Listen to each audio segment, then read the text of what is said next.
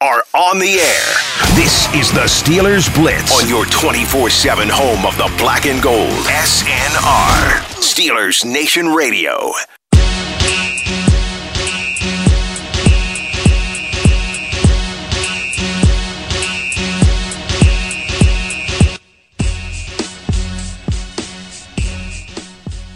High noon on the day before, and that can only mean one thing. It's time to go inside the Electric Factory. Euler and Moats here with you on a Friday afternoon on what's been a hectic week, Moatsy. Yeah, very eventful, man. A ton of stuff has transpired this week, and it's funny, man. We're now just excited that it's time for a game. A game is going to be here in less than 48 hours, essentially, man. So that's the positive. And, man, for us media guys, we've enjoyed every aspect of it. It hasn't been a dull moment at all this week. No, not at all. It's been a crazy week. It's been a whirlwind week from an injury standpoint, from a trade acquisition point, just a whole lot going on with your Pittsburgh Steelers. But now, finally, on the day before, it feels like we get to really turn the page, focus, start looking at San Francisco, which I guess we did a little bit yesterday, but now it's more about the matchup on Sunday as opposed to what's transpired this week. Absolutely. And for the players, they're thinking the same thing. For them, they have to be excited that they're finally able to close this last day of practice out and then go ahead and hit the road and get ready to just focus on winning this game. Not having to answer the questions about Big Ben, not having to answer the questions about Mason Rudolph, not having to answer the questions about Minkah Fitzpatrick, not having to answer the questions in terms of what could have been with that first-round draft pick. Right. For them, they could just solely focus on playing. And for those guys, if they want to make it even more silence, if you want to make it even more quiet, less questions, just go out there and win. You go out there and win, you don't have to answer any of this stuff. You just keep doing what you do. So it's definitely a great thing for those guys. And let's start there, Arthur Moat. So it's no secret. I'm not breaking any news here. The Steelers are 0-2. And we know what the percentage is of NFL teams who start out the season 0-2 making the playoffs. And obviously if you go to 0-3, that number drops even more. I do like how that's such a media thing. Y'all play into those percentages so much. Hey, 0-2 start. Oh my gosh. Hey, you 0-3 start. You media now too, buddy. I'm just saying. I've been player longer than media, so I'm getting used to this media thing. But that killed, man. You know this percentages, man. When a team starts this, when they start, I'm like, is that your Han Solo, your Harrison Ford? Never tell me the odds. Hey, man, I never cared about the odds. I feel like as athletes, you always believe that regardless of the odds, your odds are always in your favor. For sure, and especially this early in the season, right? But not according to the statistics. Keep going with you. No, when it gets to 0-3, it's like 30%. Oh no, I think it's way less than that. Sunday, is it as simple as, all right, the Steelers have to win and the show goes on? If they lose, it's almost like, all right, you've got one foot in the grave already. Is it that simple? I personally don't think it is. I think a win would definitely do wonders for this team. But at the same time, I don't think a loss would ultimately kill their confidence and kill their hopes of this season being a success. I think what it really comes down to is the quality of play. When you look at how they lost the first two games, we could all agree that the quality of play in week 2 is drastically different than the quality of play in week 1. Sure. In fact, people felt a lot better, now minus Ben getting hurt at the time, but people felt a lot better walking out of that Seahawks game and how it ended versus walking out of that Patriots game and how that ended. So I think in terms of this San Fran game, it's going to be a similar thing. For them to go out there and win, it would be an amazing feat, especially thinking about everything they had to overcome this week and going and doing it with a young quarterback on the road. But in terms of if they aren't successful, but they go out there and play really well, Mason looks good, the defense looks good, but it just comes down to Garoppolo and that team just executing a little bit better down the pipe, well, then I don't think that the Steelers or fans are going to view that as a lost cause or that, man, the season is really over now. I think it would be a bit of a mixed bag. You certainly would have a group of fans that would look and say, hey, in light of everything that's transpired, right? You lose your quarterback.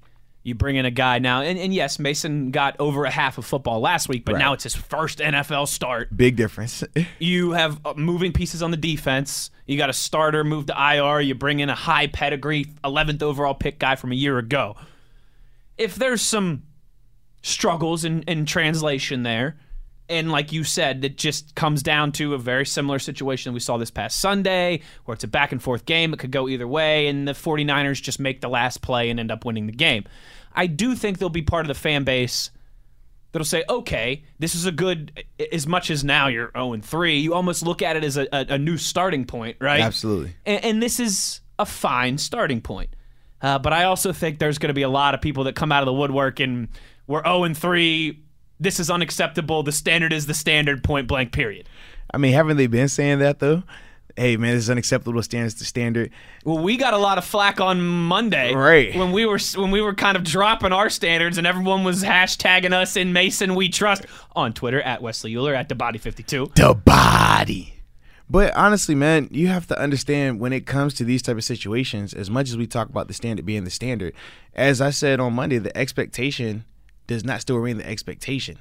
I think that you have to understand that what people expected from Ben this season was a minimum 4,000 passing, 30, 40 touchdowns, single-digit interceptions. That's what they expected. I don't care who you are right now. You're not going to look yourself in the mirror or look me in the eye and really believe that you expect Mason to have those same type of numbers. Because if that's the case, that would be the expectation being the expectation. But that's not. We understand that the standard being the standard, meaning that Mason needs to come in and play well. He needs to take care of the ball. He needs to do his job. That's the standard element of it. But I think that people still need to understand and realize that it's still going to be some learning curve with this thing. For the offense as a whole, they have to get used to Mason. And then this is going to be their first time out there on that West Coast playing a team that has had a full week to prepare for Mason. That's drastically different as well. Team that's coming home and playing in front of their own fans for the first time, and all the emotion and energy that comes with that. Absolutely. So it's a lot that is stacked against this Steelers team, and that's why it won't be an easy game. And that's why I personally feel that if they play well but they fall short, it's not a lost cause. Now, if we go out there and they drop an egg, I don't think that would surprise too many people just because of everything they went through. You would just say that, man, okay, maybe this is a little bit much for them. It's going to take a little bit longer for them to adapt. But I could definitely see them going out there, rallying around this adversity and playing well.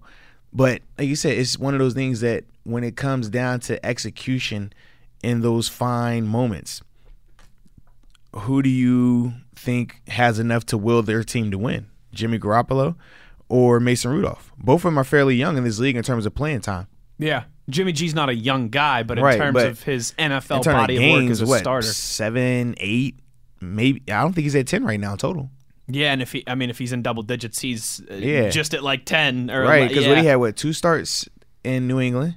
Correct. 5 last year, 5 2 years ago when they made the trade. Was it 5 or 6? For some reason, I thought it was 6. But I thought it was 5. Then he got hurt last year in game 1, would have made 6. That's right. Yeah, so then he had 2 games so far, so he's at 10. No. Right? Think about it. 2 with the Patriots. 5. That's 7. And then 1 before he got hurt, right? Is okay, 8, so that's 8. And then 2 this year. Yeah, so now, he's at 10 now, yep. We gotta give him that one that he got hurt in. I mean, he got hurt. Man, he got hurt early. I know, but he still started. You're right. He Okay. He had the game prep and all that stuff. So we'll let that count. We're splitting hairs here. Yeah, but when I think about that, I mean, in terms of who you believe in more right now, I think the jury's still out on Garoppolo in terms of if he is that franchise quarterback that people think he can be. So those are the things I think it comes down to, man, when we talk about this team performing on the road and why I don't necessarily feel that a loss means that it's all over for these guys. I think a win is huge, though. Yeah, I mean, because I'm with you in the sense that they could not win the game, and I could still, Sunday night think, okay, it looks like they're starting to figure it out, like they're going in the right direction. I just don't know if after 3 weeks, because think about that, you're going into week 4, right? At that point, that's your quarter mark into the season. You're 25% of the way into the season. I keep coming back to, again, I agree with everything that you're saying, and I'm not going to be end of the world doom and gloom if they go out there and play well and come up on the short end. Mm-hmm. But my outlook going forward in terms of realistic possibility of them getting where they want to be would probably be tweaked, would probably be changed a little bit. Well, because I was going to say, where do you think they want to be right now? Because the goal prior to the season starting was Super Bowl. Yeah. I think they want to. I think if you ask them what is their baseline goal, win the division. Okay. Is that fair? See, You think they would say something differently? well, I just know, like, for us, when I was playing, It's never big picture like that, right? It's always week to week. You just it's want to week win to every week, week. But for us, we never cared in terms of winning the division. Our goal solely was Super Bowl, period. We didn't care about, we won the division. We didn't care about we're the top 2 seed. We got home field advantage. We didn't care about anything. It was just win the Super Bowl, period. So anytime we didn't do that, we felt that we did not accomplish what we set out to accomplish. So that's why I'm asking you, from the media perspective or even from a fan perspective, what do you think this team's expectation and goal is right now? I'd be hard pressed to think that they're all sitting in the locker room still saying Super Bowl. Mm-hmm. Because of in light of everything that happened this week. Right. I think, and tell me if I'm wrong, but I do, and it sounds cliche, and like you said, we know the standard and the expectations that the Steelers organization holds themselves to from the very top all the way down to the last guy on the roster. But I think now, again, it's just as cliche as it sounds. I sound like a middle school football coach. Just go 1-0 every week. Right? Like that has to be the goal. I think if you're looking any bigger picture than that, if you're talking about Super Bowl, you're almost doing Mason and I think a lot of guys on that roster a disservice when it shouldn't be about the end, right? It's more about the means right now than it is the end. But right? This is my question to you then. You say that, but yet you read off a statistic talking about when you start 0-2, your chance of making the playoffs is bad. When you start 0-3, your chance of making the playoffs is bad. If your focus is 1-0 each week, does that really matter? Because essentially you're looking ahead and you're focusing on those playoffs. Right. So that's why I'm like, if the goal is always the playoffs, then that's always going to be the conversation. If the goal is the Super Bowl, that's always going to be the conversation. That's what I'm trying to say right there. And the conversation is different between us, on microphones, right, than it is inside of the confines there of the UPMC Rooney Sports Complex on the south side. So let me ask you, what do you think the message is in the locker room? Is it let's just week to week, let's win every game that control what's in front of us and let everything fall where it might, or is it still the same Super Bowl expectations message? The goal is always Super Bowl. Anytime I coach Tom, that's always going to be the case. And even when guys are hurt, you focus on the week to week because you know it's going to get you to the Super Bowl, but not once are you going to hear them change their mind in terms of, hey, the goal now is just to win the division. Oh, sure. The goal now is just to get to the playoffs. But do you think they're saying the word Super Bowl down there? Well, this is the thing. Honestly, when we first show up during OTAs, right, this would be in March, puts up the Super Bowl trophy. He says, this is what the goal is. Decide once. So when he says decide once, that means regardless of what happens, we should never have to come in here and remind you that, hey, guys, we're still going for the Super Bowl. Like, no, we don't have to talk about it because we all have committed that the only thing we're focused on this year is being a world championship team. So you don't have to come back, oh, man, we faced some adversity week 5. Let's talk about it again. Hey, guys, we faced some adversity week 10. Let's talk about it again. Like, nah. So you never hear it after that because we all have committed 100% to that. So right, wrong, or indifferent, whatever happens, you're locked into that goal. And anything less than that goal is a failure. And that's the message. That's why you win it. He doesn't have to talk about Super Bowl to Mason because Mason was there doing OTAs. Mason understands that, hey, we got one goal, Super Bowl, and now it's on me to step up and help us make it there. The defenders, they know the same thing. They're thinking, hey, we know that our quarterback is down. We know we're playing with a young quarterback. Now we got to step up to hold our weight even more to help these guys so that we can all reach our goal, which is the Super Bowl. Here's the analogy that I got for you. I think you'll like this. All right? My wife and I, we're getting to that age in life, right? All right? We're not 29 yet. Oh, stop it. But we're staring down 30, all right? We're both 28 Listen, man, years don't old. you be talking about Morgan like she's getting up in years, man. Well, she is a month and 18 days older than me, so she is my cougar. Well, she's very wise. Wise in her old age. There we go. we're getting to that point in life, right, where you're starting to put money aside. You're starting to plan for the future. Right. It's crazy, but we got 401ks and retirement plans. You sound like a grown up over there, man. I know, it's weird. We've got things that we want to do for money aside for college, Right. for our kids in the future, all that different kind of stuff. Absolutely. So say that. Whatever. The goal that Morgan and I, by the time we retire, we wanted to have $100,000 saved. It's more than that. All right. More than $100,000. Hey, I'm following you, though. Let's do it. I'm trying to say it's simple math here, all right? Right. Say Morgan and I, all right, well, by the time we retire, when we're in our mid-60s, we want to have $100,000 put away. Yeah. If we every single week, right, sat there and thought, we got to get to $100,000. We got to get to $100,000. Right. We got to get to... It might seem a little daunting. It might Absolutely. seem like a huge task. But if we just chip at it each week, all right, we're going to put $200 one week, $400 the next week, $300, $200, $400, $300. It seems more attainable. It doesn't seem as daunting. Right. And you never change your goal, though, correct? Correct. Your goal still Yeah, stays your goal's the still same, the same. but you're not necessarily talking about it every single day. Because you decided once and you knew you were committed to it 100%. I like it. And that's the Steeler way, man. You decide one time, commit to it 100%, and make it happen. And that's just how it is, man. But that's the way to go about it. If you got to keep reminding yourself, then you really don't believe you can attain that goal. If you have to keep, hey, man, we're trying to get to 100,000 again. That's still the goal, right? Or is it 80? Is it 100? Or is it 120 now? Is it 120? I don't know. Oh, man, it was a rough week, man. Let's take it down to 50. Like, no, decide once. Yep. And that was the biggest thing, man, that Coach Tomlin talks about. And that's the biggest thing that he's letting those guys know in terms of motivating them, in terms of understanding what it's going to take to accomplish that goal week to week. Go out here and execute. Everybody faces adversity. Everybody has injuries. Everybody has guys that might not play up to par. Okay, next man got to step up. And that's the situation right here, man. So it's an exciting time for Mason especially, though, just because for him, he's going to get a chance to have a direct impact on this season's outcome. Whereas in the past, when you're not the guy, when you're helping out in practice, things like that. You just sitting around waiting. Right. And it's like you have a role, but it's not as prominent. Whereas now he's taking the big role. So that's definitely an awesome time for him. Speaking of Mason, what would a win mean for Mason Rudolph going forward, confidence-wise, schematics-wise? What would a loss mean as well, too? That's what we'll get into when we return. Euler and Moats on a Friday. You want to chime in on Twitter at Wesley Euler, at TheBody52. The Body. Talk a little Mason Rudolph and what a win would mean for number 2, who now finds himself as the number 1. We'll get into all that when we return. It's Euler and Moats inside the Electric Factory. It's Steelers Blitz on SNR. This is the Steelers Blitz with Wesley Euler and Arthur Moats on your 24/7 home of the black and gold, SNR.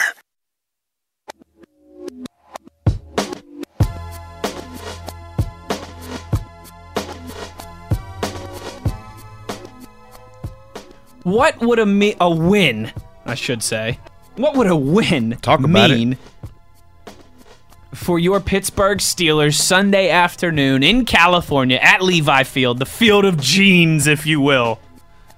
What would that mean for the Pittsburgh Steelers, but more specifically, Arthur Moats, what would it mean for the young quarterback, number 2, who now finds himself as the number 1? What would a victory mean for Mason? Let's start with Mason Rudolph going forward. Man, it'd be huge for Mason, not only from a confidence standpoint, because when you think about him, he felt that he should be one of those guys who was playing. When he talked about the Josh Rosens, the Josh Allens, all the Sam Baker Darnold, Mayfields, Baker all these Mayfield, younger quarterbacks, he felt that he should be one of Lamar those guys Jackson, with that same type of opportunity. So for him to go out there and get a win, that would just validate his thoughts. That would just validate his personal feelings. And we talked about this before. It's nothing better than a player that has confidence, especially young players. They need confidence. So if he goes out here, plays well, gets the victory, that just adds to his confidence. And then it just continues to grow and get better for him.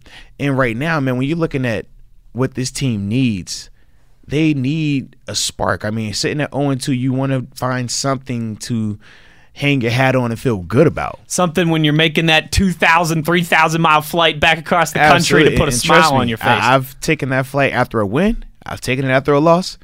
It's a lot more fun after a win. Oh, no doubt. So for Mason, man, I think, like I said, it would just be huge for him. And I don't want to say he needs it right now, but it would definitely take a lot of that pressure off of him as well because of the outside noise, the critics. Obviously, the jury is, I feel like, is split when it comes to Mason and their belief in him.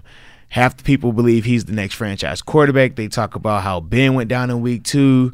How Tommy Maddox went down in week 2. Ben steps in. They love the historical value of that. History repeats itself. And they say, everything is set up just perfect. Oh, don't forget, this person went down and that person went down. I don't get into all that type of stuff personally, but that's what half of the jury feels. The other half is, man, Mason's not the guy. Mason is going to struggle. We need to keep that draft pick. We could have drafted a quarterback. Man, we could have done this. It's this and this and this. So it's going to be, for Mason, if he gets that win, if he plays well in particular while getting that win. On the road in his first start. Versus a 2-0 team in their home opener, that silences a lot of that noise. That silences a lot of them critics. And that could definitely benefit him. Now, for the team as a whole, a win definitely helps them a ton in terms of not only when we talk about just the standings. You don't want to drop to 0-3. Obviously, we talked about how the Ravens are still finding ways to win. They got a tough matchup coming up on Sunday, though. They do. Mahomes versus Lamar. Yeah, that's an interesting one all of a sudden. Absolutely. So they're sitting at 2-0 right now. Obviously, you got the Browns at 1-1, so you don't want to lose too much traction in terms of that division race.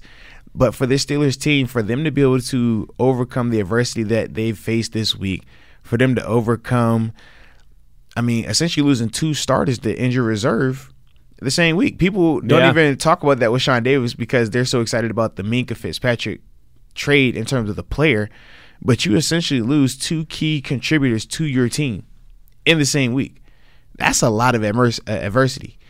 And for them to be able to overcome that, I think that would be huge. I think that Coach Tomlin, it would be huge for him in terms of having his players believe in him and believe in the message that we are still in this thing, the message that we can do whatever we want to do, the message that we can still be world champions. All of that factors into going into a hostile environment on the road with a young quarterback, with the new safety acquisition, and finding a way. Just finding a way to win. And I've been a part of teams like that where we're out in San Diego. I believe we started Mike Vick started this game, I believe it was. Okay. And literally find a way to win. Defense create a turnover. Get a touchdown. Blake, I think his name was Antoine Blake. Now it's like Antoine Valentino. I can't keep up with his name. But he had a big pick 6. Obviously, I remember that. Obviously, Le'Veon Bell with the amazing Wildcat touchdown, the walk-off. Just finding ways. That was San Diego? Yeah. The artist formerly known as the San Diego Chargers. Absolutely. Monday Night Football, but it was really like a mid-afternoon game because it was West Coast time. Oh, yeah. What was that? Yeah, what's that like? It was weird. It was super weird, It started like man. 5 o'clock? Yeah, it was still sunny outside. So much prime time. It didn't feel like it. That's where the stadium was probably only half full because everyone's still trying to get there from work and all that California traffic. Steelers fans booed those guys when they get introduced. Oh, no doubt. They had to use the silent count. It was crazy. But those are all the things that Coach Tomlin talks about. I remember that run. That's what Coach Tomlin talked about. I know we don't have Ben for the next couple of weeks. I don't care. We're not folding. We're not changing our expectations. We're not changing what we expect from you. In fact, I demand more from you now. Yeah. We're getting, into the season now. You should be more comfortable. You should be more up to speed. And he's saying that the further this thing goes along, the more I'm going to require from you. And the more you should require and demand of yourself. Sure. So a win, when we won during that time, our confidence went through the roof. We felt that no matter what the situation was, we were going to handle it. And that's the same type of thing that could transpire with these guys on the road versus 2-0 opponent. You go out there and get that win. That flight back, they look in each other's eyes like, I don't care who's next. We ready for whatever. And that's a dangerous team when you're like that. You get that win, too, and all of a sudden, you could just be a game out. Easily. I won't spoil anything. But we like to give some predictions, and we do some pick 'em in the last segment of the day. I don't like the Ravens' chances this weekend, all right? That's all I'm going to say. I think they're in for a rude awakening against Patrick Mahomes and company. But you could when you get on that plane and all of a sudden you find yourself a game out of first place in the division after everything that's happened, with still 6 division games in front of you. That's the thing. It's hard to even talk about the division when you haven't even played any division opponents yet. Right.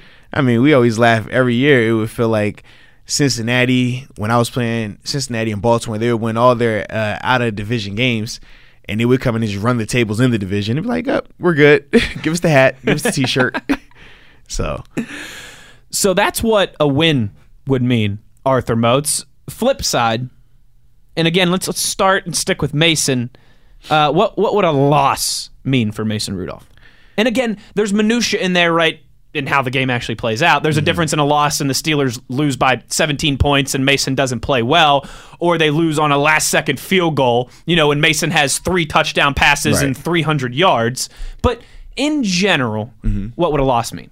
Man, so we're just going to operate under the assumption that it was a loss and he didn't play well. Okay. So you're going to assume here that he did not play well. Okay. So many didn't play. Because typically with younger quarterbacks in their first starts, they do struggle. Not saying that he's going to go out there and throw 2 or 3 picks, but they do struggle a little bit. That's just the nature of it. So under the assumption that he did struggle or didn't play his best game, he didn't play the game that he wanted to play, I think a loss definitely – it hurts in the sense of you might question yourself in terms of, am I capable of doing these things? Am I capable of leading this team? Am I capable of essentially being the replacement for Ben Roethlisberger? And particularly right now. Right now. Right? Like right. Not next year, not 3 years We're talking from now. about right now. And those are the things that start to creep in if you don't have the performance that you want to have. If you lose this one on the road, say the Seahawks, the same way they got after Cincinnati really good that second week, if it's one of those type of games, that hurts him. But I think if it's a game where we're operating under the assumption that he plays well and they drop it, they drop the loss, I think for him, it still would benefit him because he played well. Him going out there and playing well, I feel like is more important than a win or a loss right now. If this was 4 weeks from now and things are getting thick in the division and things like that, well, absolutely the wins matter without a doubt.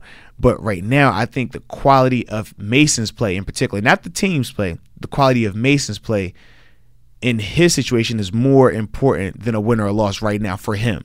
For the team, obviously you want to win. But for him in particular, it doesn't benefit him to win and he plays bad. He needs to play well so that way he can build his confidence and that way he can start building on this performance and continuing to grow and get better, because the same way we talked about Ben, we talked about the O-line, we talked about the defense, how they're going to continue to grow and get better through football. Well, how much football has Mason had thus far throughout the first 2 weeks? Small sample size. So for him, now he's essentially reset in terms of where he's starting at. The other guys have had 2 games worth of getting up to game speed. So that's another element to it. That's why I'm like, it's really important that he's just playing well, protecting the ball, making good decisions, seeing what he's supposed to see. He's got to jump on that moving train, right, Arthur Moats? Absolutely. On Twitter, I want to know your thoughts. What would a win mean for Mason? What would a loss mean for Mason? At Wesley Euler, at DeBody52. DeBody. When we come back here, there's 2 more guys on offense that I think you and I both, and certainly all of Steeler Nation, want to see really have a big game Sunday afternoon. Who are those 2 guys? Well, you're just going to have to come back with us to find out. It's Euler and Moats inside the Electric Factory on a Friday. A whole bunch of fun planned for you here in the next hour or 20 minutes or so. So stick with us right here on your 24/7 home of the Black and Gold, Steelers Nation Radio. With Wesley Euler and Arthur Moats on your 24/7 home of the Black and Gold, SNR.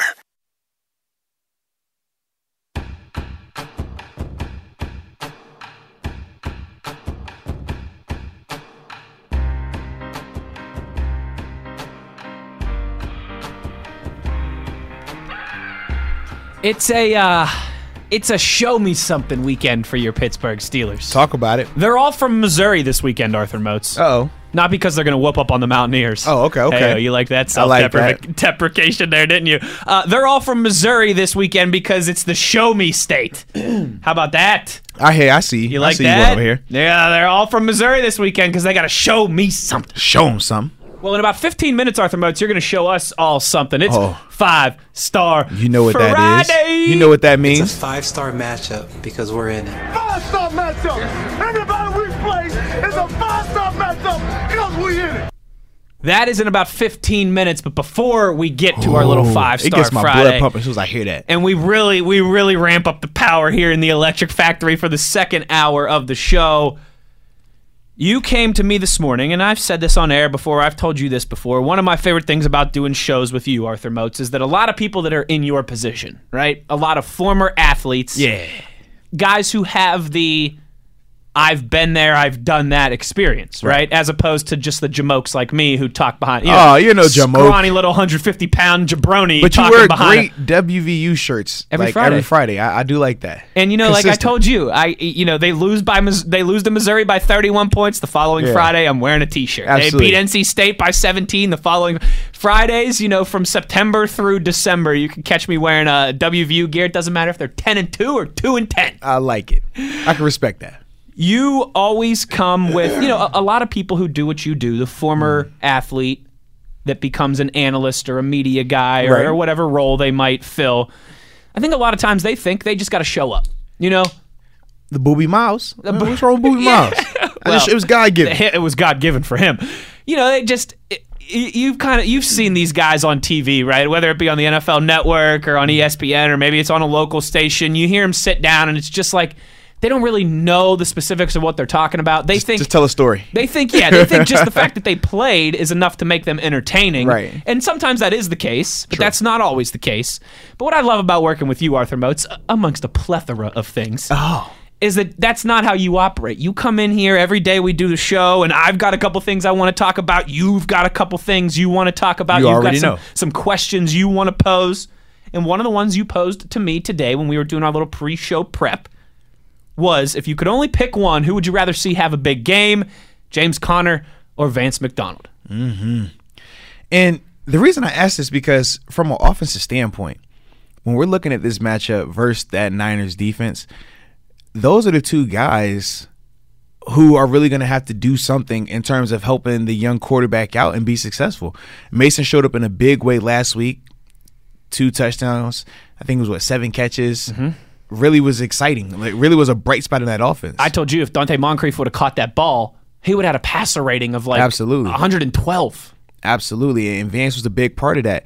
And then for James, it's like, man, we're itching, we're waiting because we know what he's capable of, and we haven't seen it to his full potential yet. But how awesome would that running game be for it to show up this week? And what that would mean for Mason and ultimately being able to set up that play action pass. The play, the play action pass you love so much. My favorite. I love the play action pass. Yeah. So when I think about those two players, I'm asking myself, which one do I think needs to have the bigger game? And I'm leaning towards James. And it goes back to what we were talking about in terms of that play action pass. Vance is going to get his numbers through that play action pass game. Vance can get his numbers through his routes. Obviously, he's going to be a little extra juiced up since it's his former team as well. Mm-hmm. And we already know now Mason has a comfortability with him. Absolutely. But for James, that run game has been what this offense has really been struggling with these first 2 weeks, and ultimately has been putting a bind on the things that they can do offensively. Now, you can ask yourself, is the chicken or the egg? Which one come first? Nice, do you need there to you have go. the Now receivers? that's a radio There we guy go. analogy there for you. Do we need Chicken the or the egg? receivers? You need the receivers to play better so the running game can get open? Or do you need the running game to play better so the receivers can have better matchups out there? For me, I think for this week in particular, you have to run the ball. That San Fran defense, they play fast, they play downhill. Quan Alexander, extremely productive. That front seven, is the D linemen they have, young Bosa. We've talked about the pedigree that the Steelers have on defense. With they're up there with it. They're right there too. Absolutely. So when you factor in that in this matchup, I think it's important that you establish that run game. And I think that the Steelers O-line are taking things personal right now between those first 2 weeks of not being able to establish that. hearing the critics, hearing people talking about, we thought you were the best offensive line right, in the NFL. You're pass blocking good, but you haven't run block good. I feel that they hear that and they want to silence that. You look at how Marquise Pouncey is talking about this season, how he's still focused on this season. You think about Ramon, you think about DeCastro, Al, all those guys over there understand what their reputation is. They understand what they're capable of, and they also understand what's at stake. They know for a young QB, having a run game is pivotal to their success. And that's across the board. You look at any of these young quarterbacks who've come in and had success. Dak Prescott. They all have Russell Wilson. All have Jared running Goff. games. They all have running games. And that's what the Steelers are going to have to do this week. And that's why I feel James Conner, even in particular him, because he is the leader of that group. Now, granted, Jalen Samuels is going to get some touches. Benny Snell might come in and some of the right. He might get another short yardage thing, but they have to establish that running game, and that's why I feel like James Conner is the guy for that. He's got to be the straw that stirs that drink, right? Absolutely. When you asked me this, my first answer right away was James Conner as well too. But I'm thinking along the lines of what you're saying, but maybe even a little bit more outside of the box. And here's what I got for you. If you're asking me, right, you can only see one guy have a big game on Sunday, James Conner or Vance McDonald. Who you picking? And the reason I'm saying James is because if you're, pull out that crystal ball, Arthur. Oh, there we go. Shine it up real nice. I like it. Look into it with your clear eye, with your good eye. If you're telling me James Conner has a big game, right? 100 yards rushing and a touchdown, something like that, well, then I'm thinking, you know what? The offensive line had to kick some butt. Absolutely. Like Vance could have a big game just by being Vance and hooking up with Mason. Absolutely. If James has a big game, that also means that probably 5 or 6 other guys had a big game as well too. So I'm going to say James for that reason, because if you're telling me James is having a huge game, I'm connecting the dots. Absolutely. And the O-line's playing well too. Absolutely. It ventures out to other players. I think by James having a big game, that also helps out a James Washington. Sure. That helps out a Deontay Johnson. Maybe a Juju Smith-Schuster. Absolutely. All that pivots off of James. If James can do what we know he's capable of doing, that's what we need. Steeler guy chimes in here on Twitter. He said, I would love to see Juju and James Conner have big games this weekend. So what if we made that the question, Mozi? Juju or James? You still sticking with James? I feel like yes, because from a number standpoint, we've seen Juju put up nice numbers these first 2 games. Granted, they weren't over 100 yards, but they were still, at high 70s the first game, high 80s last game. But the impact that's associated with those big numbers isn't the same as James having over 100 on the ground with a touchdown or 2. That impact goes so much further. I mean, Juju could just no doubt. Juju could catch a nice bomb like he did last week, the flea flicker. It was a great play, great yardage. Yeah, and it was a nice comeback catch by him too. Absolutely.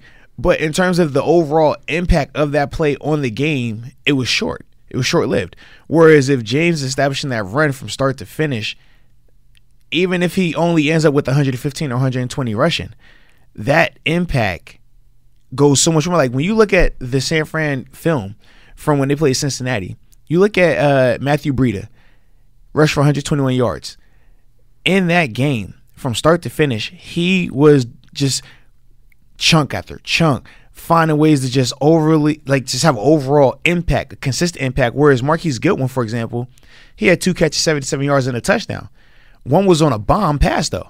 So aside from that one right, play, so aside from that one play, what are you doing his on the impact other wasn't there. Some plays? Right, Yeah. but from a number standpoint, you see 2 for 77 and a touchdown. You're like, oh, man, this is good. That's great, but Right. you'd probably rather have someone who's making an impact on every single drive. Absolutely, and that's how I look at it with James.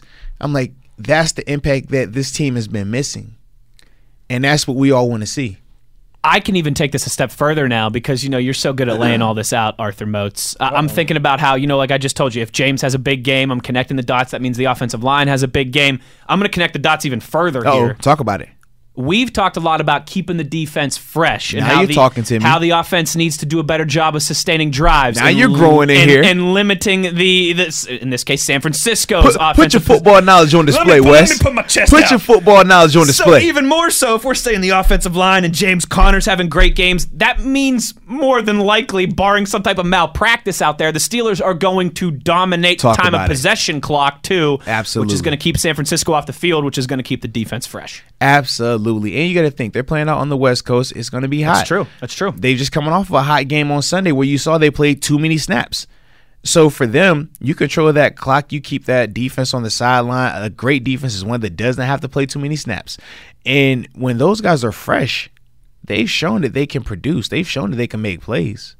So those are the things that I think all steers from James Conner and that running game being established. Now imagine this defense, instead of playing 70 plays out there, they're only playing 50 plays. Right. Come on now. Instead of facing 12 possessions, they're facing 10. Absolutely. Talk about it, man. It's a huge difference. Yeah, and for the casual person, like, they think that that's not that big of a deal, but I'm trying to think the best way to even explain it. Just not having to deal with like an extra 20 plays. I mean, that's essentially a whole quarter's worth of football that you're not having to play, which is huge in terms of these plays, man. It's like bringing in the groceries, but you don't have to carry in an extra 5 cases of water. Right. Like, No, it's a massive difference, and it's, again, we talk about how all these things are related, right? They're all absolutely. intertwined. Got to work in concert. But I think James Conner, the offensive line, getting going, and we're talking connecting the dots and trickling down to other areas of the team would be a massive impact all over the roster, certainly for the offense and for the defense as well. We are about 4 minutes away from 5-Star Friday. Oh, man. It's a 5-star matchup because we're in it. 5-star matchup. Anybody we play is a 5-star matchup because we in it. When we come back, it's one of my favorite times of the week. Professor Moats will come back, and we're not necessarily going into the classroom here. Oh, no. Because we can't contain this one to the Nah, classroom. It's buddy. 5-Star Matchup Friday. Arthur Moats will tell you the 5 key matchups, things you should be watching on Sunday, the biggest determining factors for who will come out of Levi Field with a W. We will get into that when we return. Hour 2 coming up. It's Euler and Moats inside the Electric Factory. Steelers Blitz on SNR. Euler and Moats are on the air. This is the Steelers Blitz on your 24/7 home of the black and gold. SNR, Steelers Nation Radio.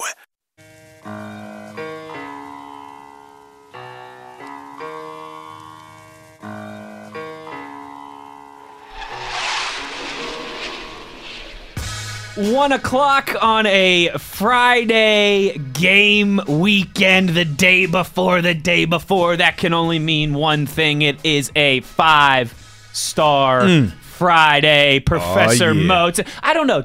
I should have asked you that, ahead of time here. Is it okay if I call you Professor Moats on a Friday? Because I know that's like a Monday thing. Are you still Professor Moats today? Maybe you're Hype Man Moats today. Maybe you're... Listen, man, I'm always dropping knowledge. Because you are dropping knowledge and you're still teaching. I always drop knowledge. I'm always trying to advance the football knowledge of the listener.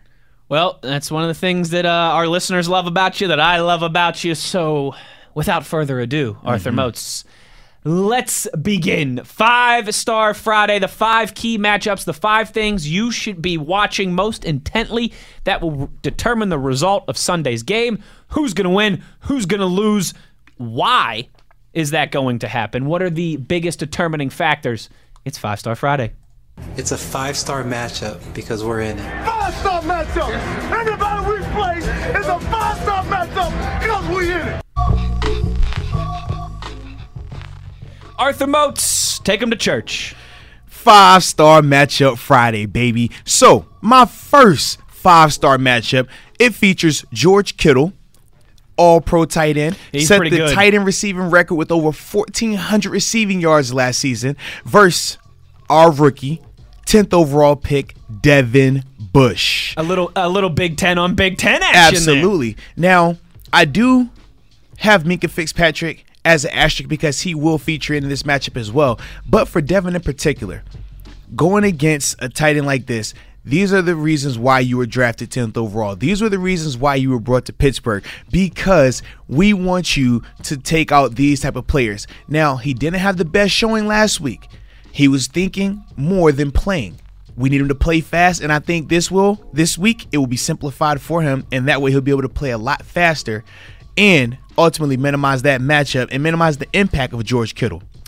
So 5-Star Friday matchup number 1 is Devin Bush against a guy who could easily make the claim of being the best tight end in the National Football League right now, George Absolutely. Kittle. It's going to be a big thing, man. He has to step up, and I think that he will. I think that he understands he didn't perform to his standard either last week, and he wants to make a statement, and what better way to make a statement than by going against the best? If you want to be the best, you got to beat the best, and this is Devin's opportunity. So that's why this is 5-star matchup number 1. I have a question for you about how a certain player could relate to this as well, too. But you know how this works. When a teacher's giving a lecture, you got to hold all questions till the end because you might answer my question here as we roll along. Absolutely. So, 5-Star Friday matchup number 2.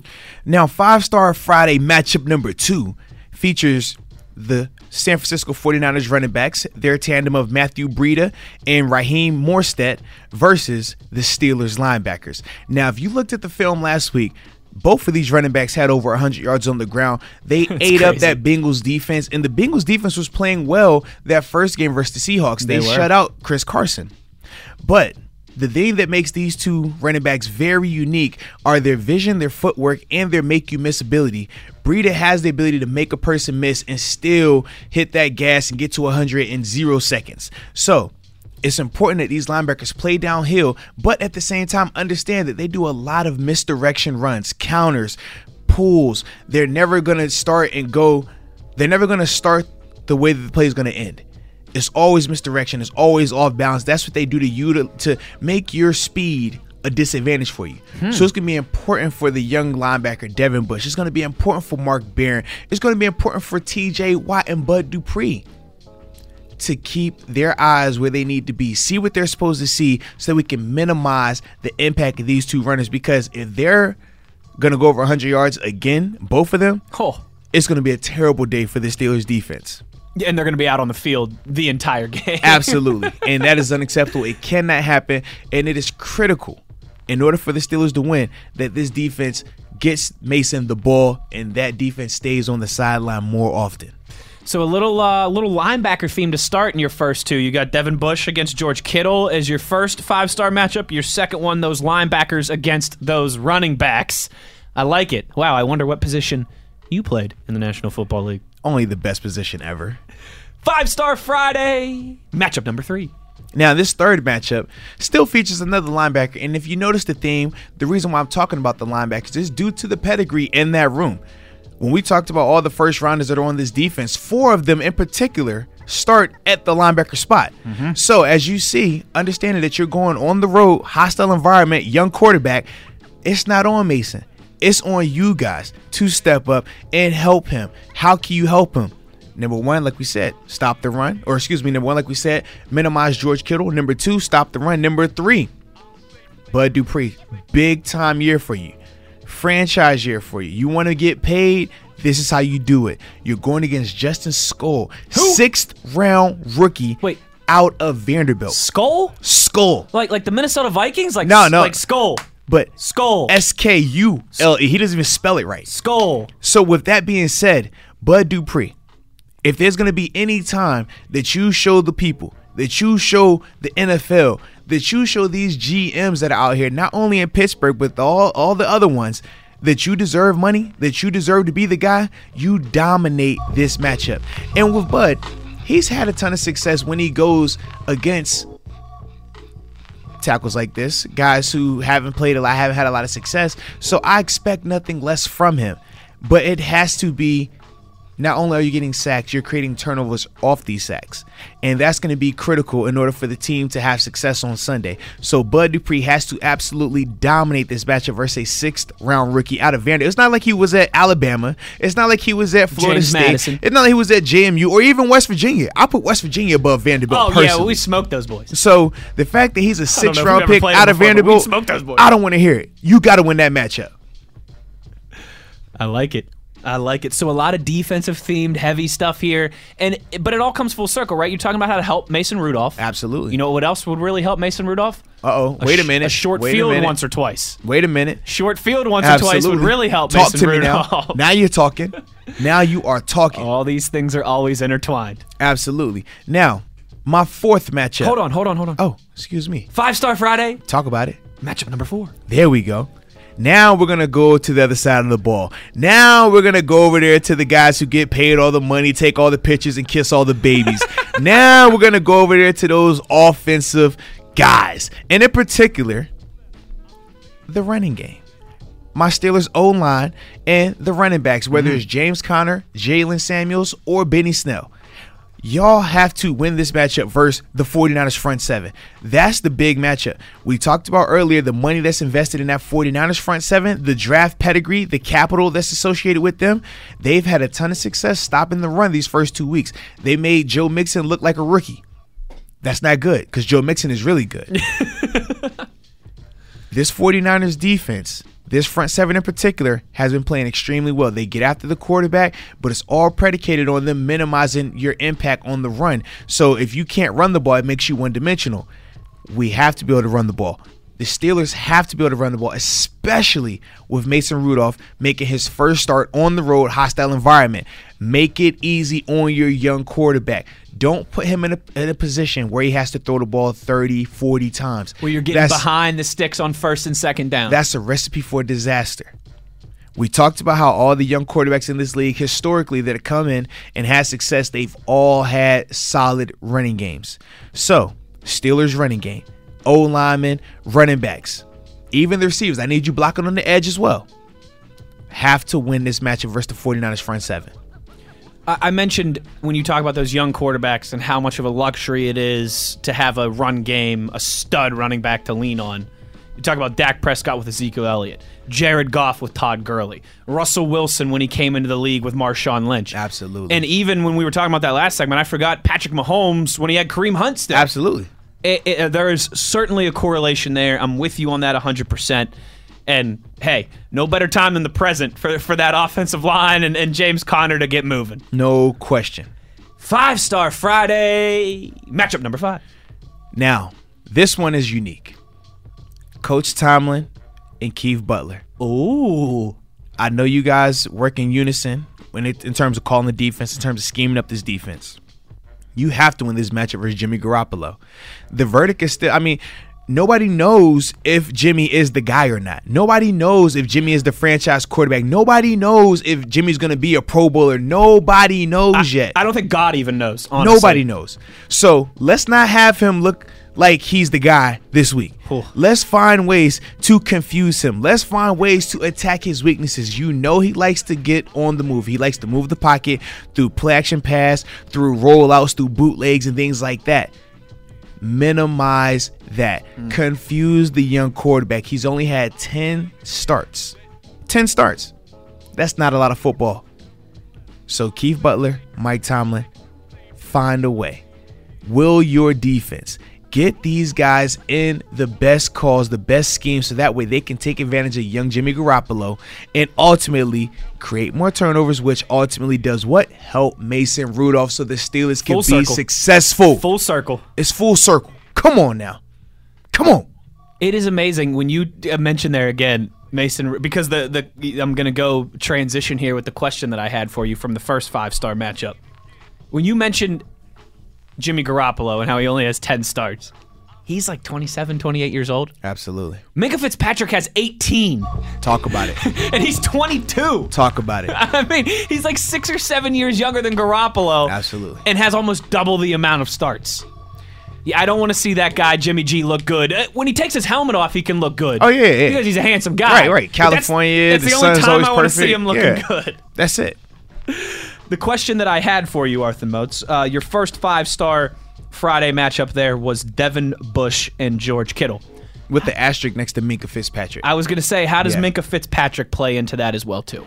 Now, I know Minkah has went on record saying that he wants to be anchored down in one position. He would like to just start out at safety, get to know that better, and then move on to other positions later on. But when we talk about Minkah, he specializes in man-to-man coverage versus these bigger-bodied athletic tight ends. So the asterisk is next to Minkah because if Devin does struggle, we have the flexibility of putting Minkah on George Kittle. Okay. And I still think, regardless of if Devin struggles or not, I think that we will see Minkah match up with him From time to time. From time to time, absolutely, because of he excels at that. He was drafted from Alabama to take on I was going to Gronk. say, it's what he did at Alabama. That's That- what he did in his short time at Miami. Absolutely, that they drafted him specifically in that AFC East division. Gronk was the boogeyman. They drafted him to beat the boogeyman, and he has success versus him. So when you think about Minkah, it makes perfect sense that he will see some of this matchup, which is why I gave him the asterisk next to him, because I feel like it features Devin right away, but Minkah is going to get his taste. I like it. I like it. So, Arthur Moats, one more time. Your 5-Star Friday, 5 key matchups to watch starting at the top. Number 1, George Kittle, all-pro tight end for the San Francisco 49ers, just set the tight end receiving record with over 1,400 yards. That's crazy. Better than your That's boy Zach crazy. Ertz out in Philly. That is Versus crazy. Devin Bush. And an asterisk next to Minkah Fitzpatrick because he will see some of that as well. The next matchup was Matthew Breida and Raheem Mostert, the San Francisco 49ers running backs, versus the Steelers linebackers. That 4 starting linebackers, 4 first-round starting linebackers for the Pittsburgh Steelers. They have to win that matchup. They have to minimize that run. The next matchup was Justin Skull, 6th-round rookie out of Vanderbilt who can't even beat West Virginia, your school, versus Bud Dupree. Contract year, got to make it happen. It can't be close. You have to dominate it, have to create turnovers. What was that guy's name again? Justin Skull. Doesn't sound right. Gold. Skull. He sounds like an Icelandic soccer player. Sounds like a person who's going to get dominated by Bud Dupree. I'll be calling him Alvin after this game. The last 2 matchups to watch. The 4th one was the Steelers running game. Yes, James Conner, Jalen Samuels, Benny Snell, and the Steelers O-line versus that 49ers front 7. As much as we talk about our defense having all the high pedigree guys, the money invested, this 49ers defense is just like that. They have a ton of high pedigree guys on that team, and they do an excellent job minimizing the run. Had a ton of success versus Joe Mixon last week. So it's important that the Steelers run game gets established early and often so that way it can help Mason in this game. And then the 5th and final 5-star matchup this Friday, Mike Tomlin and Keith Butler, confusing, finding ways to minimize the impact of 10 start having Jimmy Garoppolo. He can look good, he can have nice hair, but he can't win on Sunday. He can't ball out on Sunday. He has to look like a guy who only has 10 starts, period. That's it. No other excuses. You both are defensive masterminds, in particular Coach Tomlin. So scheme it up, get the job done. Let's party on the flight back. There it is, 5-Star Friday, the 5 most important matchups that will determine the outcome between your Pittsburgh Steelers and those San Francisco 49ers at 4:30 our time. Not Arthur Moats' time. He'll be out there in California, actually. West Side. So it's 1:30 your time out there, 4:30 our time. Those are the 5 big things you should be watching for, the 5 most important matchups. 5-Star Friday. It's a 5-star matchup because we're in it. 5-star matchup. Everybody we play is a 5-star matchup because we in it. We talked a little bit about James Conner versus Vance McDonald. If you could only see one really break out, who would you pick? We've got some more, let's call them would you rathers. Uh-oh. Right? Because there's a lot of, not in a bad way, but there's a lot of question marks, right, around the performance, the usage of a lot of Steelers on offense and defense. So let's break that all down when we return ahead of some predictions, how we think Sunday is going to play out in San Francisco. We'll have our pick 'em for you, but before we get out of here. But before we do that, when we come back, like I said, I want to play a little Would You Rather with Professor Moats. We'll ask him to keep the PowerPoint, keep the lecture hall open here for I got you for just a few minutes longer. It's Euler and Moats on the day before the day before. Still about a half an hour. Penultimate to the penultimate. The penultimate to the penultimate. Still about 40 minutes or so to get your thoughts in, your predictions in. Let us know how the game's going to play out on Twitter at Wesley Euler, at TheBody52. The Body. Play a little Would You Rather when we return and how that relates to the Steelers' success on Sunday. You are listening to Euler and Moats inside the Electric Factory. It's Steelers Blitz on SNR. This is the Steelers Blitz with Wesley Euler and Arthur Moats on your 24/7 home of the black and gold, SNR.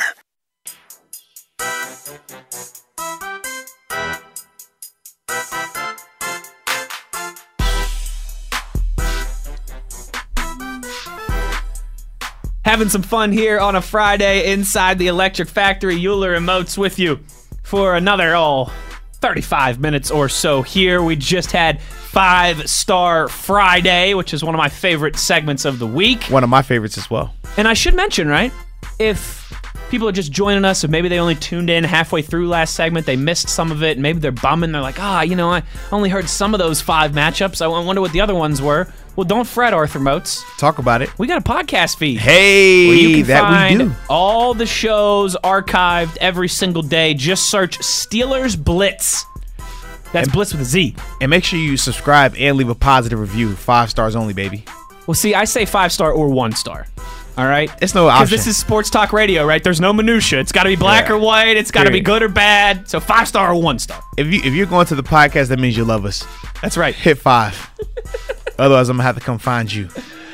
On a Friday, too, that also means one thing. Before we get out of here, we're going to get that paper. Show me the money. Five games we've got for you. Steelers game, a college game, and 3 other NFL games. We'll let you know how we think those are going to play out before we get out of here. But before we do that, Mr. Moats. Uh-oh. It's a little something new, a new idea that we had for the show today. This is true.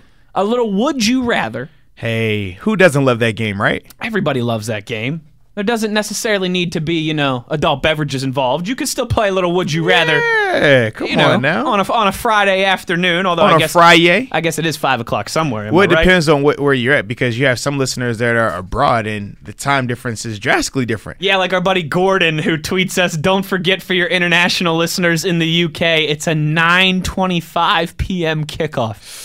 And you know what that means too? That's in the UK. Yeah, that's right. So for people that are in Eastern Europe and you get into further time zones than England and Scotland and Ireland. Yeah, that's tough. Man, that's like a 10:30, 11:30 kickoff for some. We've had I forget his name now, of course, but I know there's an SNR listener, a loyal listener we have in Denmark that tweets us from every once in a while. You're right, absolutely. So I imagine for him it's probably like 10:30 or 11:30, even a little later. So big shout out to Steelers Nation International for pulling the early shifts, the late shifts. That's like me watching the Man U games. Hey, no question, man. Sometimes I got to get up at 6 a.m. to watch the game. What'd you say, man? They are a real one. And Appreciate them. They won yesterday. 17-year-old wonder kid Mason Greenwood scoring the winning goal. Whatevs. Let's go. Time to play a little Would You Rather. And Arthur Moats, normally I'm the setup guy here. Uh-oh. I'm John Stockton to your Karl Malone. I'm your caddy, and you're the big stud golfer who comes and just rips it 350. Oh, that's how it is? 350 right down the fairway. But I you kind of came up with this idea, so I'm going to let you run point guard on this one. There we go. It's like LeBron bringing it down the court here. Hey, man, sometimes I like to get a little creative. Sometimes I like to let the juices just flow. So, Mr. Wesley Euler, would you rather? Hey, that's me. Would you rather Mason Rudolph have a great game, but the defense looks bad? I'm talking bad. Or would you rather Mason look awful and the defense looks amazing on Sunday? I would rather Mason look awful and the defense look amazing for 2 reasons. Okay, talk about it. One, in general, I think it would probably give you a better chance to win the game, just, in a big picture kind of sense. Right. If your defense plays horrible, you're quite often not going to win the game. Look at the Kansas City Chiefs. They're a perfect example, right? They won a lot of games with that bad defense, They win a though. lot of games with that bad defense, but even last year in the AFC Champion, you need your defense to come through. I don't care how high-powered of an offense you are. From, a team like Oklahoma, right, who scores 50 points a game in the Big 12, you still got to have a defense that can make some stops. I noticed that's a lot of them Big 12 teams can't stop anybody. That's reason. Well, you know how many Big 12 quarterbacks are starting in the National Football League? Ooh. According one for your Pittsburgh Steelers. Steelers. Respect. Yeah. I like it. That would be reason number one. Okay. And reason number two is for this as well. Reason number two would be it's high time the defense figures it out. Right? You've had your 2 weeks. You get your quote-unquote missing piece in Minkah Fitzpatrick. If the defense goes out there and looks poor again this week, I'm going to start to have my doubts that they can turn it around big picture. Whereas if Mason goes out and struggles this week, right, it's his first NFL start, I'll still have hope that he can, get the ship moving in the right direction. Absolutely. Whereas to kind of like you talked about where everybody else has a 2-week head start now, I want to see that defense start to come together. So that's my logic there. But what about you? What say you? I like that. No, man, I agree 100%. I feel like this defense has too much talent. Yep. Too many resources allocated to it, from free agent sign-ins to trades to first-round draft picks, for them not to look amazing this Sunday. Now, I understand that the first week didn't go their way. The second game, they looked a lot better. But it's time that they start turning that corner and start forming into that defense that we all had expectations for them to be. And I understand you have growing pains with Devin Bush. I understand that Minkah is going to have some learning curve issues to start out. But that still shouldn't take away from the fact that you have, 9 other guys who are ballers, who are high pedigree, high paid guys. That doesn't affect Cam Hayward and Absolutely. Stephon Tuitt and TJ Watt and Bud Dupree. Absolutely. Mark Barron, So for me, that's how I look Joe at it. Hayden. Terrell Edmonds. Yeah. That's how I'm looking at it. Those 2 guys shouldn't be the reason why this defense doesn't look phenomenal. And it's a good challenge. I mean, you're going to play against a young quarterback in terms of Jimmy Garoppolo only having 10 starts.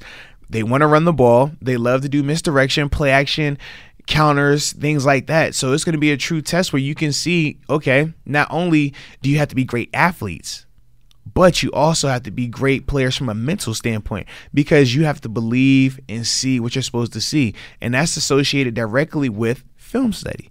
As long as you're seeing the keys you need to see, when 44 comes in, I don't even know how to say his name, or however you want to say it. When he comes in, he tells you a lot of information, where he's aligned at. Key that. When you look at the running backs, they have different tips. They tell you information. Marquise Goodwin split tells you information.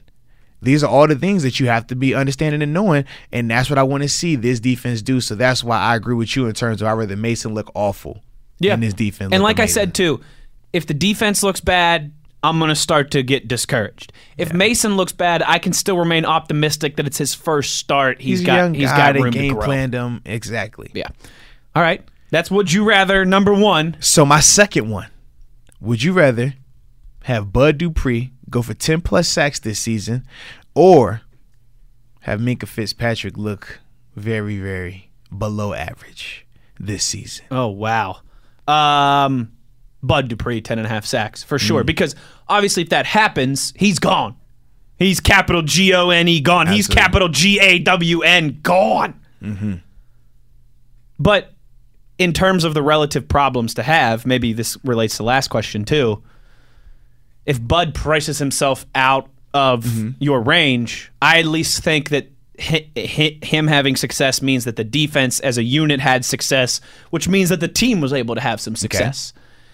If Minkah doesn't look good, that discourages me going forward, and knowing that they give up a first-round pick, knowing that he's a guy that everybody really thought was that missing key. Absolutely. Yeah, I'd rather see Bud price himself out, because at least that means he played really well on the field. True. As opposed to Minkah underwhelming us. Although I will say, if Minkah were to underwhelm, I mean, you and I wouldn't have to do any show prep all summer. Oh, it would just not be at like, all. It'd be I can't super believe easy. they traded that first-round pick. So Absolutely. it would make our life easier from that position. But the reason I think about Bud having the 10-plus sacks, now if he does leave because he priced himself out, you don't have that first-round pick to replace him now.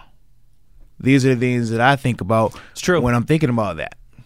behind those guys, though, right? Do you feel a little bit better at your depth at linebacker with a guy like Ola coming into the fray? Do you feel Or that Ola is the guy to just step in and be this 60, 70-plus snap guy? That's the question right now. I don't, but I would rather have him have to step in and be that guy than have Cam Kelly step in and be that guy.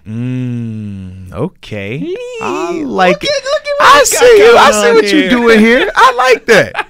That's why they call you Wes. That's why you're Wesley Euler with the good hair.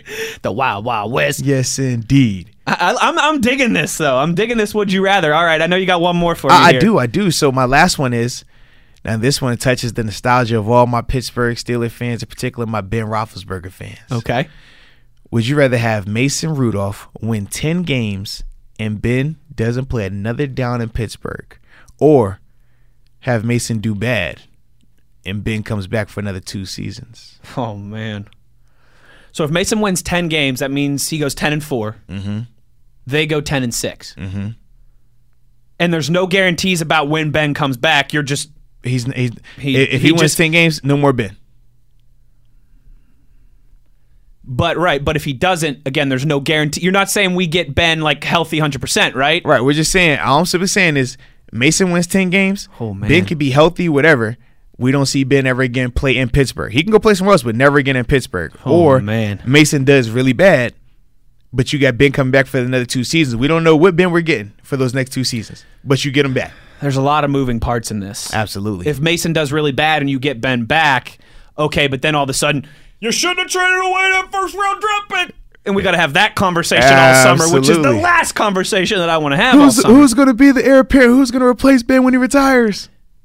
If Mason goes out and wins 10 games and wins the division and leads the Steelers to the playoffs and looks good doing it, and the team rallies around him doing it, Right. and particularly if he looks like he's getting better and better as the season goes along, Uh-huh. right? I will say this. If he plays really well and we find ourselves having a Mason versus Ben Yinzer civil war, that would at least be entertaining radio. I think the quarterback, either one is going to be entertaining for us. That's true. Quarterback controversies are always good radio. Regardless if you're supposed to draft one or if you want to know who's the better between the two. But in these two situations, right, when I'm and these have all been really good questions because you're in the splitting hairs of splitting hairs here.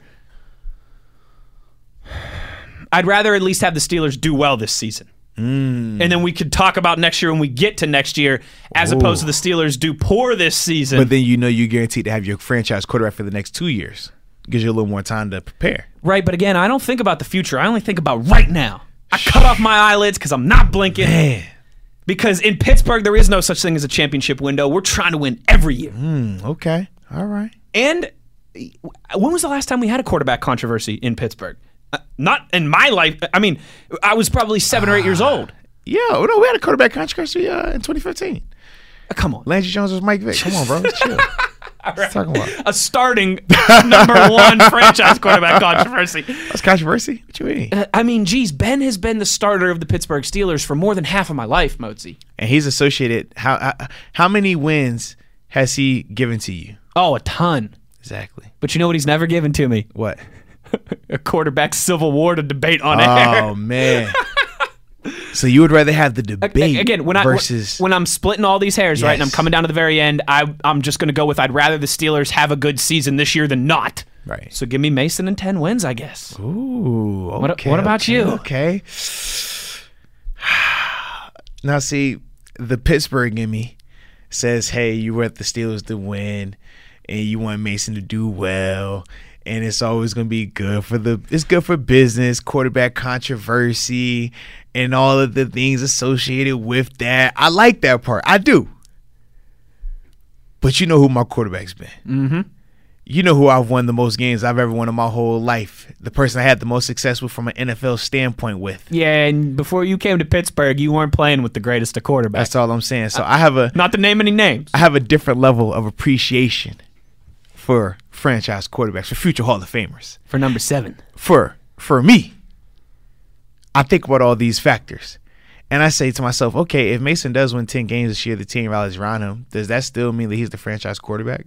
Not necessarily. Right, but we won't know. Because it could just be the team playing really well around him. But on top of that, we know that Ben's gone. No more Ben. Who is proven?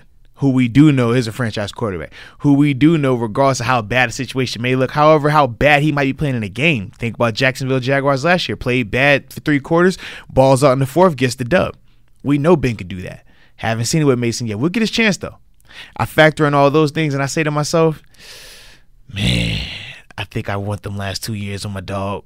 At least I know without a shadow of a doubt, like, we don't have to talk ourselves into believing in Ben the way we do with Mason. We have to, hey, well, what about this? Hey, let's talk about this storyline. Hey, well, what about when Ben came in for Maddox? Let's talk about that. We have to find all these things to comfort ourselves and to make ourselves. We gotta grab a bunch of whoobies. Right. We gotta really work extremely hard. Let's dig up this and let's talk about that. My whoobies. Like we're gonna find a way to just start rallying around this guy and believing in him.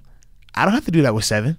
Even after those first 2 games, even though Ben didn't look good in those 2 games, was there ever a question of the 7? Is he still the guy? Nah, because we already know 7's gonna find a way. 7's gonna get right.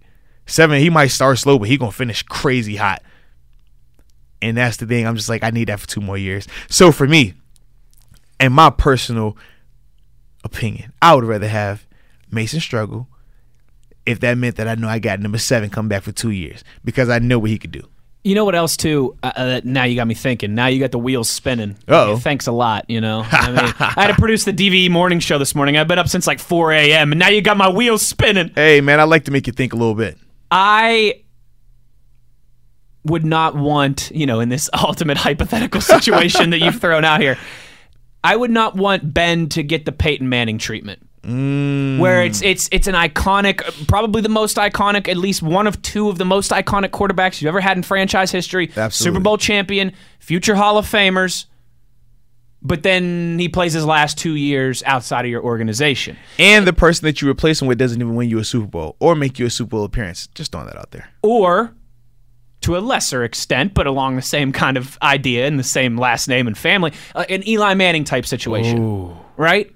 Even though we know Eli's not Ben, and that Super Bowl wins might be the same, but that's about that's about it.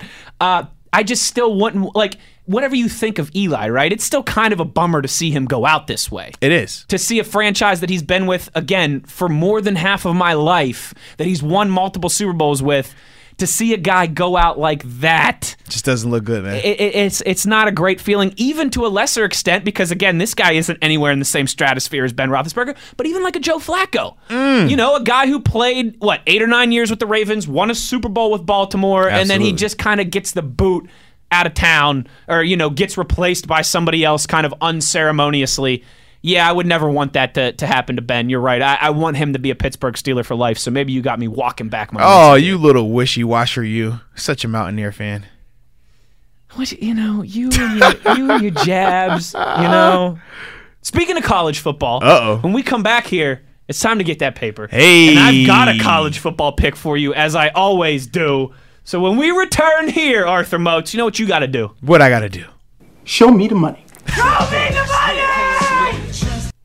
It's a Friday on the day before, so you know what that means. When we come back, we will get that paper. Gots to get that paper. We'll pick 3 NFL games, a college football game, and the Steelers game. And, of course, we'll tell you how the Steelers game plays out on Sunday. So don't go anywhere. One more segment to go. We'll wrap it all up, and we'll pull out the crystal ball and tell you how it'll all play out when we return. It's Euler and Moats inside the Electric Factory. Steelers Blitz on SNR. This is the Steelers Blitz with Wesley Euler and Arthur Moats on your 24/7 home of the black and gold, SNR.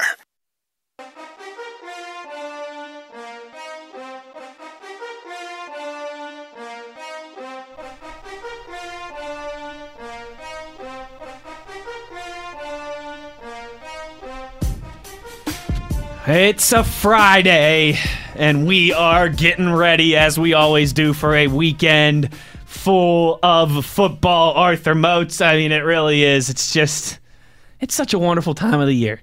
The weather's still fantastic. You get, high school football on Friday nights, college football on Saturdays, the NFL on Sundays and Mondays and Thursdays. Any day of the week, It's just a fantastic. That sport that shall not be named.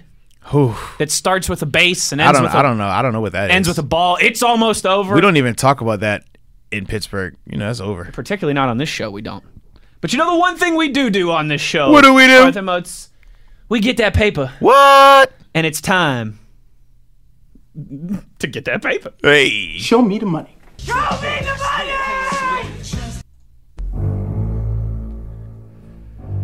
All right, Arthur Moats. Another week, another dollar to be made. But before we get into that, let's recap how last week went, shall we? Talk about it. Talk about it. I went 4-1 last week. Congratulations. Arthur Moats went 3-2. I think it's your first time since we've done this that you beat me, actually. So this would be, we did the last 3 weeks of last season, I think. Does that Yes. sound right? No. It was... Was it more than that or was I it thought less than 4. that? Was it 4? That was 4. We wasn't tied. close. We tied the first week, And then I just smoked and then you the ever rest. since then, you're on like a 5-week winning streak against me. Well, not so fast, my friend. You finally got I me. beat you by a game, but this is good because we're both still winners, right? We Yeah. both still made money. Absolutely. If people went with your picks, they still came out. still got the paper. In the positive, so it's good that we're both winners. But some winners are more so winners than others. And some winners have more longevity, and they're not just one-offs. Last week, I got the Steelers wrong. But other than that, What, did I get the Steelers right or wrong? so you got the Steelers. I'm messing with you. You got the Steelers right. Of course I did. You got the Steelers right. I always get it right. I know. But what you got wrong was Temple against Maryland. That was the one. You gave me Temple and 7 points. That Temple was the one. Temple won straight up, Yeah, baby. that was the one. That got me. These teams, these I was feeling too good about myself as college football. I forgot you can't trust these kids. these fake good Power 5 schools, Yeah. like Maryland and Vanderbilt.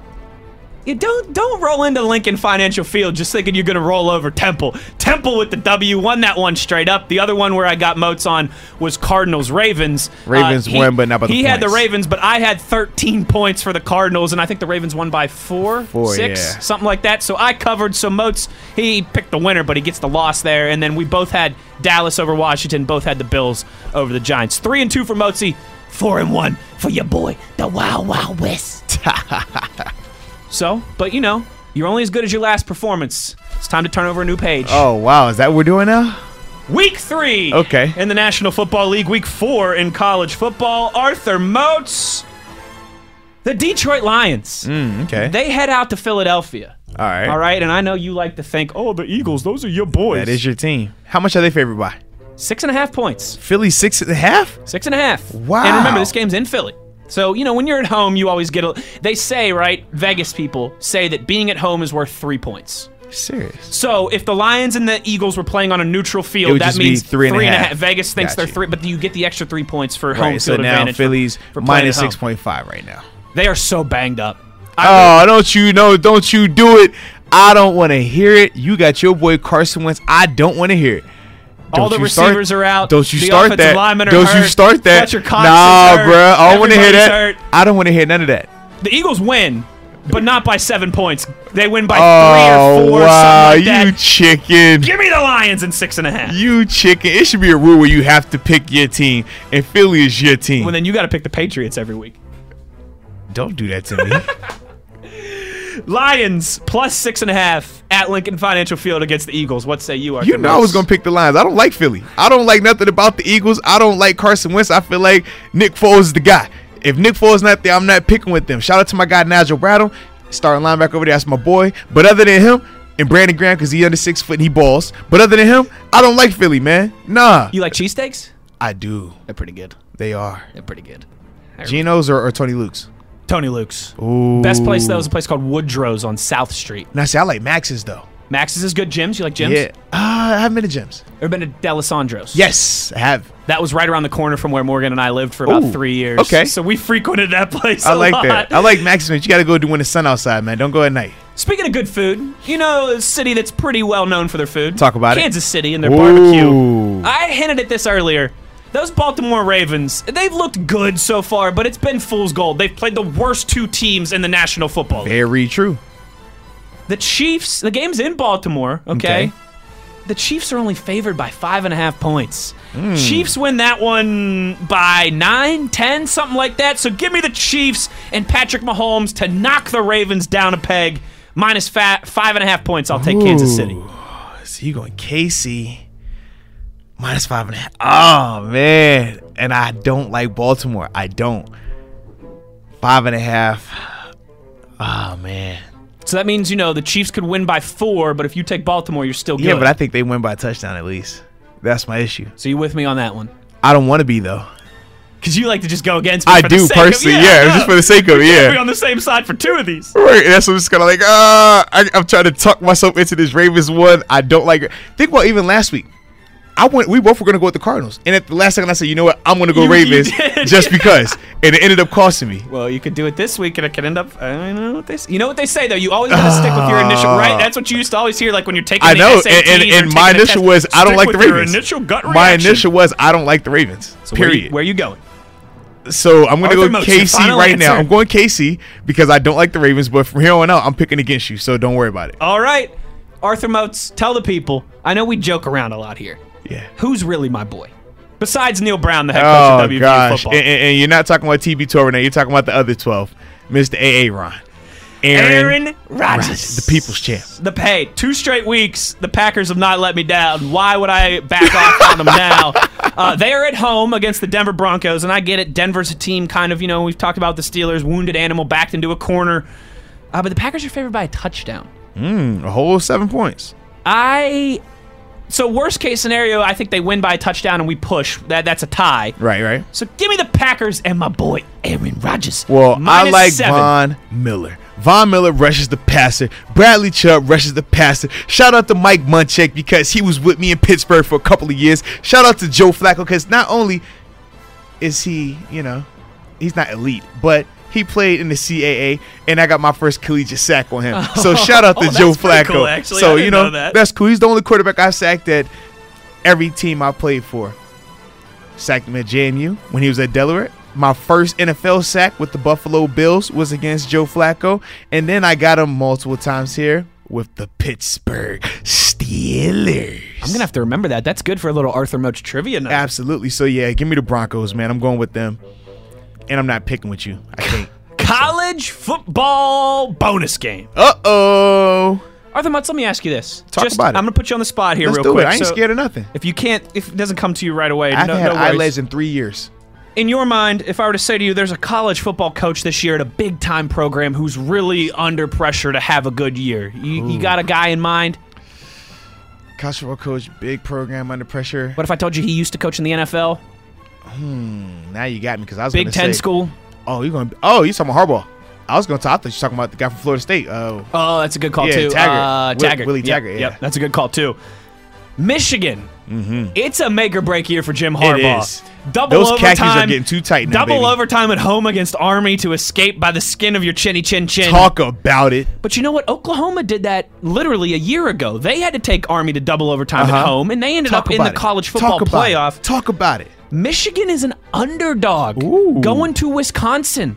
Wisconsin favored by 3. Michigan and Jim Harbaugh finally start to get it done. Give me the Wolverines +3 rolling into Madison, taking on the Badgers. Not so fast, my friend, in the words of Lee Corso. I cannot. I will not. I will never stand next to a man that wears those type of khakis all the time. You don't wear them khakis in Jordans. That is not cool. Unacceptable. I don't want to hear it. I can't stand by it. Nah, only person I like from Michigan is Devin Bush because he's with the Steelers right now, and Brandon Graham because he's under 6 feet and he balls. But I like Wisconsin. You know why? Because one of my former teammates, one of my good friends, was an elite level player there, Mr. T.J. Watt. And I can't go against my dog because that's my brother from another mother, from the Watt family. I'm like the Watt's adopted cousin. Brother. I'm telling Devin Bush you like TJ more than him. I do for right now. So you got the Badgers I'm going -3. Let's do it. All right, Arthur I ain't Moats. scared of nothing. Last but certainly not least here, the Pittsburgh Steelers and the San Francisco 49ers. All right, I'm not superstitious, but I am a little stitious. Oh, man. So last it's week, not stitch. You just make the same habits. You really, I am a creature of habit. Yeah, you're a creature of habit. Last week I went first. Or sorry, last week you went first. No. In our Steelers prediction, you went first because then remember I gave the speech. Yeah, you're right. So you want me to go first here so that hopefully we can switch up the mojo for the Steelers? I do. I love when you go first. All right. And I got to accompany this with a little bit of a hype speech, right? Get it to me now. Come So on. it's not as serious as last week, but here's all that I got to say. All right, let's hear it. Things haven't gone the way we thought they would go so far for the So far. Steelers. On the field and injury report personnel-wise. But a scholar by the name of Mike Tyson once said, Whoa. everybody's got a plan until they get punched in the mouth. The Steelers find themselves punched in the mouth right now. Yeah, they a little punch drunk. Your future Hall of Fame quarterback is out for the rest of the season. Ouch. You're 0-2. Ouch. 2 games off the division lead already. Ouch. It's about how you respond. Everybody's got a plan until they get punched in the mouth. Talk about it. The Steelers' plan has not gone accordingly so far this season, but Knock you down know 6 what? times, get up 7. Let's go. Nothing more dangerous than a wounded animal, than somebody backed into the corner. Oh, yeah. And I'm not saying it's going to be pretty. I'm not saying it's going to be overly impressive. Nah. But just win, baby, to steal a Talk line from about it. another West Coast football team. Hey, man, it's all in the Bay. We all in the Bay. Steelers 27, Niners 21. So give me Steelers and the points. They're going to cover. They're going to win straight up. Steelers 27, Niners 21. What say you, Motzi? I like it. What's the spread for that game, by the way? Steelers are getting 6.5 points. The Niners are favored by 6.5.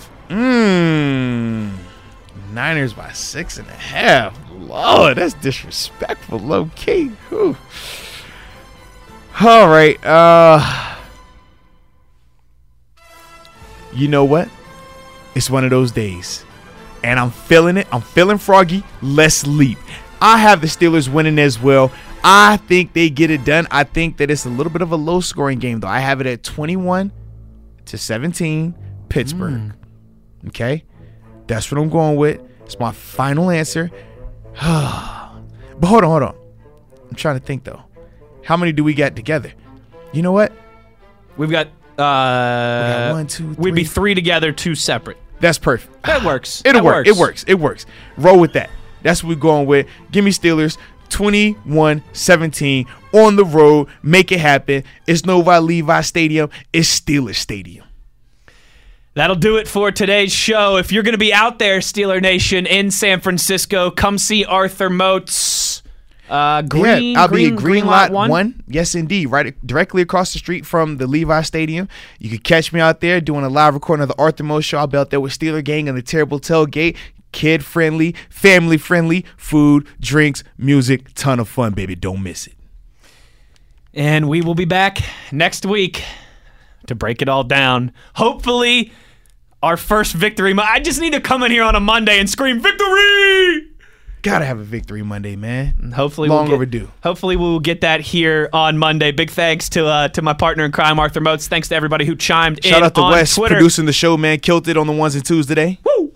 We will talk to you all next week. Same time, same place inside the Electric Factory, high noon on Steelers Nation Radio. It's Steelers Blitz.